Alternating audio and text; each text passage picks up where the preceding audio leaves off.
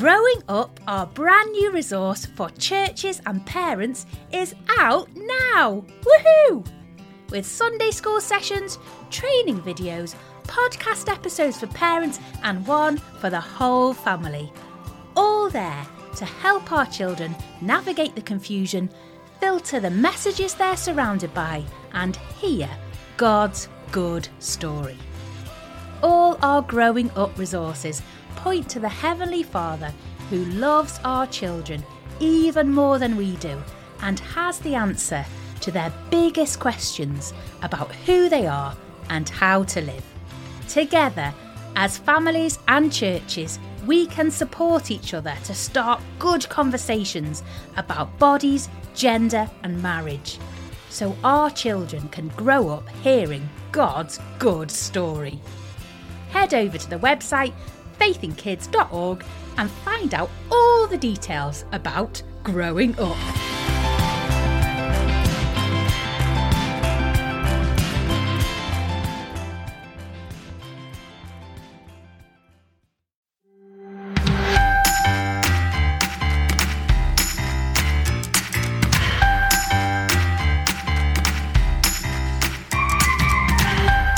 Happy Easter, everyone. Welcome to the Faith in Kids podcast. We are looking at the most significant event that has ever happened in the whole history of the universe. Jesus Christ rose from the dead. Jam, do you believe it? I totally do. And for once, we're not exaggerating. When we say this is the biggest thing that's ever happened, that always sounds like someone's talking about a football match or something that really doesn't matter that much. But this really is the greatest thing ever. Landing on the moon, inventing fire, has nothing on this. This is 7 signs of the secret king, and this is sign 8. Let's not faff around any longer. Please, will you question us in a whip-around way? Okay, so here's the question. What incredible things have you touched? What did you have to be really brave to touch? What's the most horrible thing you've touched? What have you memorably touched? Ed? I've touched a snake, and I just cannot tell you how freaky and weird it is. The other thing to touch is the tongue of a cat. That's really rough. It's so weird. But I did that when I was little. Okay, so if we're on to that now then, having an apple on your hand and allowing a cow to eat it, it basically sands your hand with its tongue as well. Well, I'm the son of a dairy farmer. We had cows, so yeah. What's the question? Incredible things you have touched. Bravest things you've touched. Most horrible things you have touched. Go.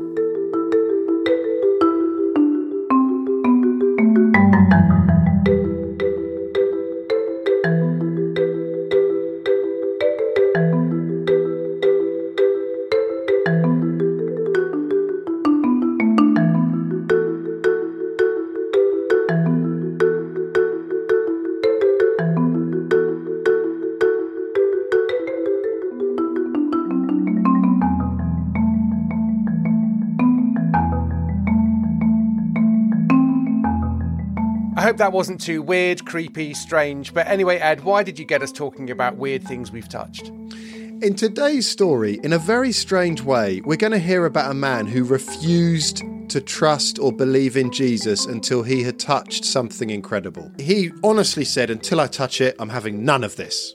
But before we get to that story, let's have the basic facts about Easter and the resurrection.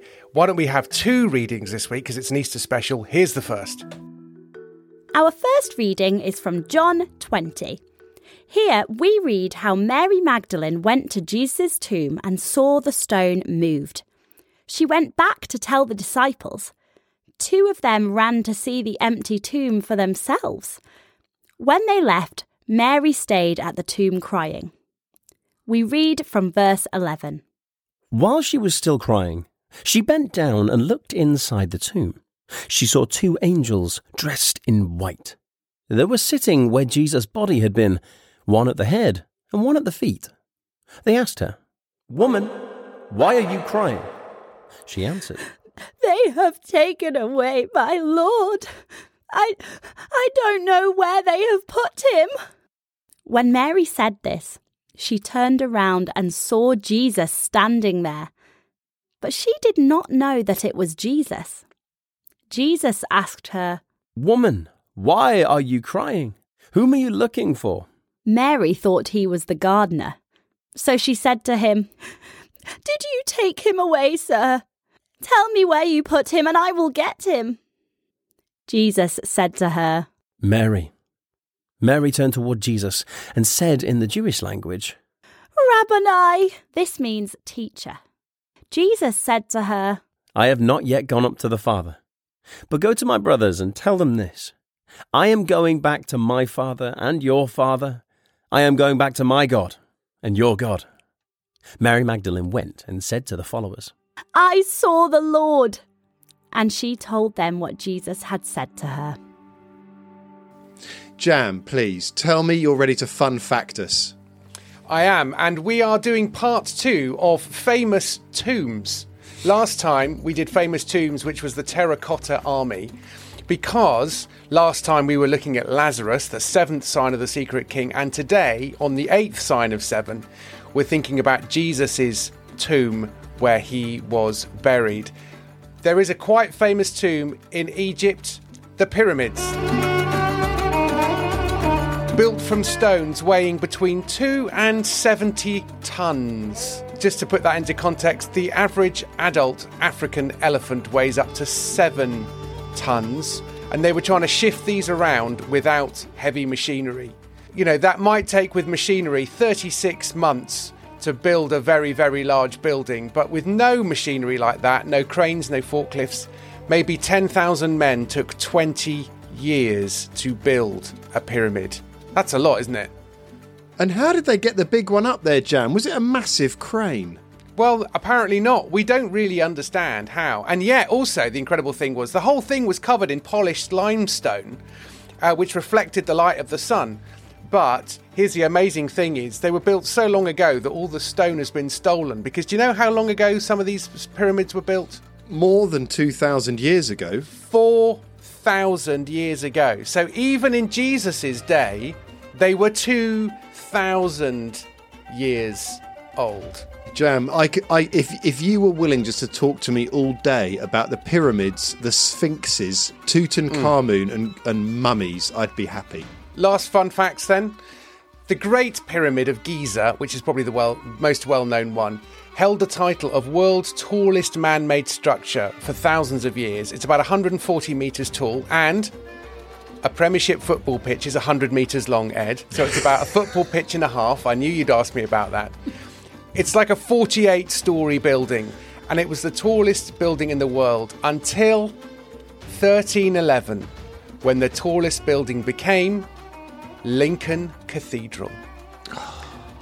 The tiny little city of Lincoln had the tallest building in the world. How many pyramids are there? 3. There are at least 138 pyramids all over Egypt. So we obviously know the big 3, but there are loads of them. Because there were loads of pharaohs. That's right. Loads of pharaohs, loads of tombs. If there was a Nobel Prize for the Bible, you would win it. If there was an Oscar for knowledge of John's Gospel, you would be up at the front. And if there was a gold medal for a massive brain, you'd be the only one on the top of the podium.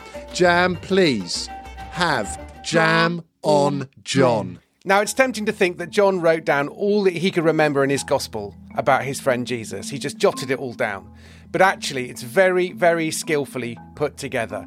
John gives us 7 signs that Jesus did on purpose, because we had before, 7 is a perfect number and shows completeness. After all, Ed, how many days are there in that first week when God made everything in Genesis? 7. 7, that's right. He worked for 6 and he rested on the 7th. And how does John begin his gospel? Can you remember? In the beginning. And what other book begins in the beginning? Genesis. That's right. And when Jesus does these 7 signs, 2 of them on the Sabbath, and he makes some people very angry, they arrest him and have him executed. and crucified. Now, we're not covering that today, but look back at other Easter podcasts and we do loads of stuff about the crucifixion of Jesus. But when Jesus dies on the cross, something we particularly remember on Good Friday, what were Jesus' last words? It's there in John 19, verse 30. Jesus said on the cross, what? It is finished. That's right. The gospel that begins in the beginning, going all the way back to the beginning, has Jesus saying, it is finished. What begun in the beginning is finished. One age is finished. A new one is beginning with an eighth sign. Jesus is no longer in the tomb. He is risen. Mary Magdalene has a wonderful surprise when she gets to the tomb after the Sabbath and sees that Jesus isn't there and that he is risen. That is the eighth sign of the secret king. I'm so grateful you've got a massive brain. That was excellent, Jam. Thank you for explaining that to me. Absolute pleasure. And it's time for our second reading. Our second reading is from John 20, starting at verse 19. It was the first day of the week. That evening, Jesus' followers were together. The doors were locked because they were afraid of the Jews. Then Jesus came and stood among them. He said, Peace be with you. After he said this, he showed them his hands and his side. His followers were very happy when they saw the Lord. Then Jesus said again, Peace be with you. As the Father sent me, I now send you. After he said this, he breathed on them and said, Receive the Holy Spirit. If you forgive anyone his sins, they are forgiven. If you don't forgive them, they are not forgiven. Thomas, called Didymus, was not with the followers when Jesus came. Thomas was one of the 12. The other followers told Thomas, We saw the Lord. But Thomas said, I will not believe it until I see the nail marks in his hands, and I will not believe until I put my finger where the nails were and put my hand into his side. A week later, the followers were in the house again. Thomas was with them. The doors were locked, but Jesus came in and stood among them. He said, Peace be with you. Then he said to Thomas, Put your finger here. Look at my hands. Put your hand here in my side. Stop doubting and believe. Thomas said to him, My Lord and my God. Then Jesus told him, You believe because you see me. Those who believe without seeing me will be truly happy. On that first Easter, early in the morning, some of the women had met Jesus alive. They found the tomb empty. Later, that same day, Jesus' closest friends, his disciples, were gathered together in a room. They had seen Jesus die. They were trying to make sense of what they were hearing about him being alive. They were all together except Thomas. Thomas was not in the room. Who knows where he was? But Jesus was standing amongst his friends, and Thomas wasn't there. So his friends saw Jesus. They talked to him. They were excited. They were sure he was alive. And then Jesus left, and Thomas turned up. Thomas didn't believe it. So Thomas came up with the Thomas test. This is what would need to happen for him to believe that Jesus really was alive. I will not believe it until I see the nail marks in his hands, and I will not believe until I put my finger where the nails were and put my hand into his side. So you hear what Thomas said. He wants to see nail marks in Jesus' hand, to see it's him, not the wrong person. He wants to touch nail marks in his hands. He wants to see he's real, not a ghost, not a dream. And he wants to put his hand in his side to see he's alive, not just a dead body propped up. Thomas wanted to be certain. Without this, he would never believe. We all want to be certain. It's all right to want to be absolutely sure before you trust Jesus with the whole of your life. The Bible picks out Jesus' resurrection as the key for making that decision. If there is no resurrection, if Jesus did not rise from the dead, then our faith is for nothing. So let's find out the truth and be sure. A week later, this time Thomas is in the room. Suddenly, even though the doors were locked, Jesus was stood there. Thomas is there this time, and Jesus is stood there amongst them. Listen to what happened next. Put your finger here. Look at my hands. Put your hand here in my side. Stop doubting and believe. Thomas said to him, My Lord and my God. The test was complete. So now Thomas could believe. He had seen the nail marks in his hands. He knew it was him. He had touched the nail marks in his hands. He knew he was real. And he put his hand in his side. He could see he was alive. Now he did believe. It really was Jesus. He really was alive. He fell to his knees and he said, My Lord and my God. Because Jesus had risen from the dead, he was not just a man. He was the one who spoke the words that created the world. He was the one who hears every one of your prayers. He is the one who knows every day of your life before it is lived. So this is the one we must obey. This is the one we must worship. We all worship something. It's what helps us to make our decisions. What do we make more important than anything else? I know a girl who really wants to have lots of friends. She sends loads of Christmas cards. She thinks really carefully about who to invite to her party. And she's so sad when she is forgotten, when she's missed out, when she doesn't get invited to a party. It's good to want friends, but she might be making it the most important thing in her life. What's the most important thing in your life, apart from Jesus? Is it winning at sport, at music, at subjects at school? And when you lose, do you feel totally broken? Or is it looking great, being impressive, so that if you're laughed at, you feel like you're nothing? We have a risen, living, ruling King. He deserves to be worshipped. He's the only one who is enough for us. He will always love us. He will always keep his promises. He is always with us. With him, we will never lose.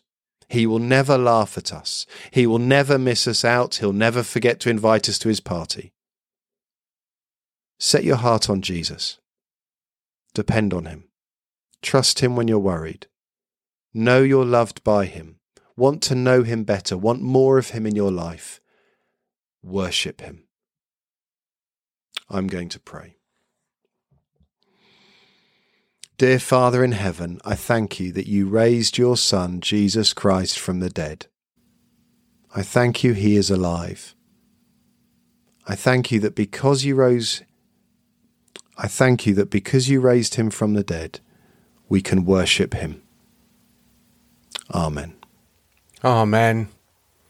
Ed's got questions. Under fives, what did Thomas touch to make sure Jesus was alive? 5s to 7s, what did Thomas do when he realised it really was Jesus? 8s to 11s, what makes you sure that Jesus rose from the dead?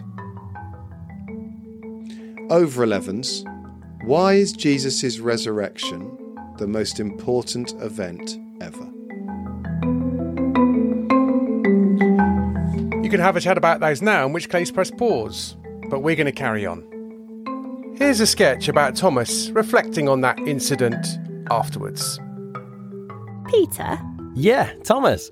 about the incident in the locked room. What a night. So good to see Jesus again. And to think you doubted it. About that, do you think people will remember that I doubted, not believing he was alive again? Unless you touched his wounds. Yes. I mean, it was a very small part of the evening.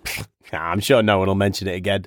It's just, I don't want the whole doubting bit to be my thing. The one thing I'm remembered for. Doubting. Because I've actually been quite a good disciple. I've always been on time, happy to wash up, quite good at fishing. Doubting was just a little slip-up for a day or two. Well, it did last a week, actually. Jesus appeared to us. You went there. We said, "We've seen the Lord." And you were like, "Yeah, right, whatevs." Don't remind me. Just saying. And then a week later, there you were with Jesus. And suddenly, because you had seen him... And because I touched his wounds. Yes, and his wounds. Then you were totally good with him being risen from the dead. I only doubted once. You denied Jesus 3 times. Yeah, it was a very difficult evening. Soldiers, flaming torches, swords. Even so. Look, I'm sure I won't be remembered as denying Jesus 3 times, and you won't be remembered as, I don't know, like Doubting Thomas. I hope not. Although it does have a ring to it. Doubting Thomas. Doubting Thomas. Doubting Thomas. Oi, that's enough. Or I'll start calling you 3 times denying Peter. Doesn't really trip off the tongue like Doubting Thomas, does it? No, annoying. Ah, well. Mary and the others went to the tomb, but all they found there was an empty room. An angel then appeared, dressed in white, said everything's gonna be alright. The rock wind rolling, Jesus is the King. Jesus is the King, ooh, ooh. Jesus is the King, ooh, ooh. Jesus is the King, ooh, ooh. Jesus is the King, ooh, ooh. Rock wind rolling, Jesus is the King. Tom's heard about it from his friends one day. Tom shook his head and he said, "No way." But then Jesus showed him his hands and feet, and Tom's just had to bow the knee. The rock wind rolling, Jesus is the King. Jesus is the King, ooh, ooh. Jesus is the King, ooh, ooh. Jesus is the King, ooh, ooh. Jesus is the King, ooh, ooh. The rock wind rolling, Jesus is the King. Yeah! Michael J. Tinker with The Rock Went A-Rolling. You can find that on his Be Strong and Courageous album. Links in the show notes. We love hearing from you. Send it along to podcast@faithinkids.org. The Andrews family in Cardiff, Jacob and Lydia, you listen in the car and in the kitchen. They are loving the 7 signs of the Secret King. Lydia loves your facts, Jam. Well, of course she does. And they wish we'd said something in Welsh. So, Jam, can we oblige? Have you got your Welsh ready? Oh, we could say 7 in Welsh. That's what they really want to hear, isn't it? Because I had 7 in all the other languages. That would be safe. Is that how you say it? Safe is in Welsh. Most of my Welsh is unfortunately derived from road signs. Ed, how's your road sign Welsh? Cattle grid is grid graddig because it's on all the signs. If you know 2 words in a foreign language, 7 and cattle grid, that'll pretty much sort you out, won't it? And talking of not knowing the language, we've got a family listening in Central Asia. We've really enjoyed the Christmas series on John and love the fun facts and Ed Scott's questions. We'd like to say hello to our cousins back in the UK who also listen to this podcast. We miss you, Lois, Esther, Ethan, Lydia, Sophie and Luke, especially at Christmas, from Simi and Benji. Simi and Benji, thanks for listening in. God bless Central Asia. Keep living for Jesus there. He is with you wherever you are in the world.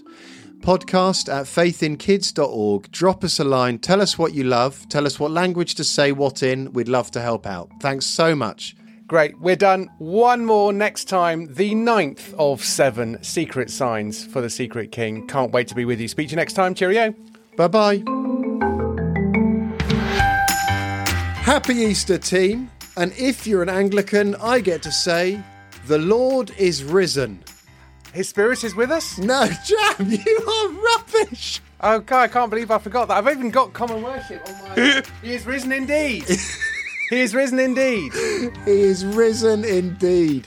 Hallelujah, Jam. I think we should do that opening again. I don't think we should do the Anglican version. Okay. Can that go into the outtakes?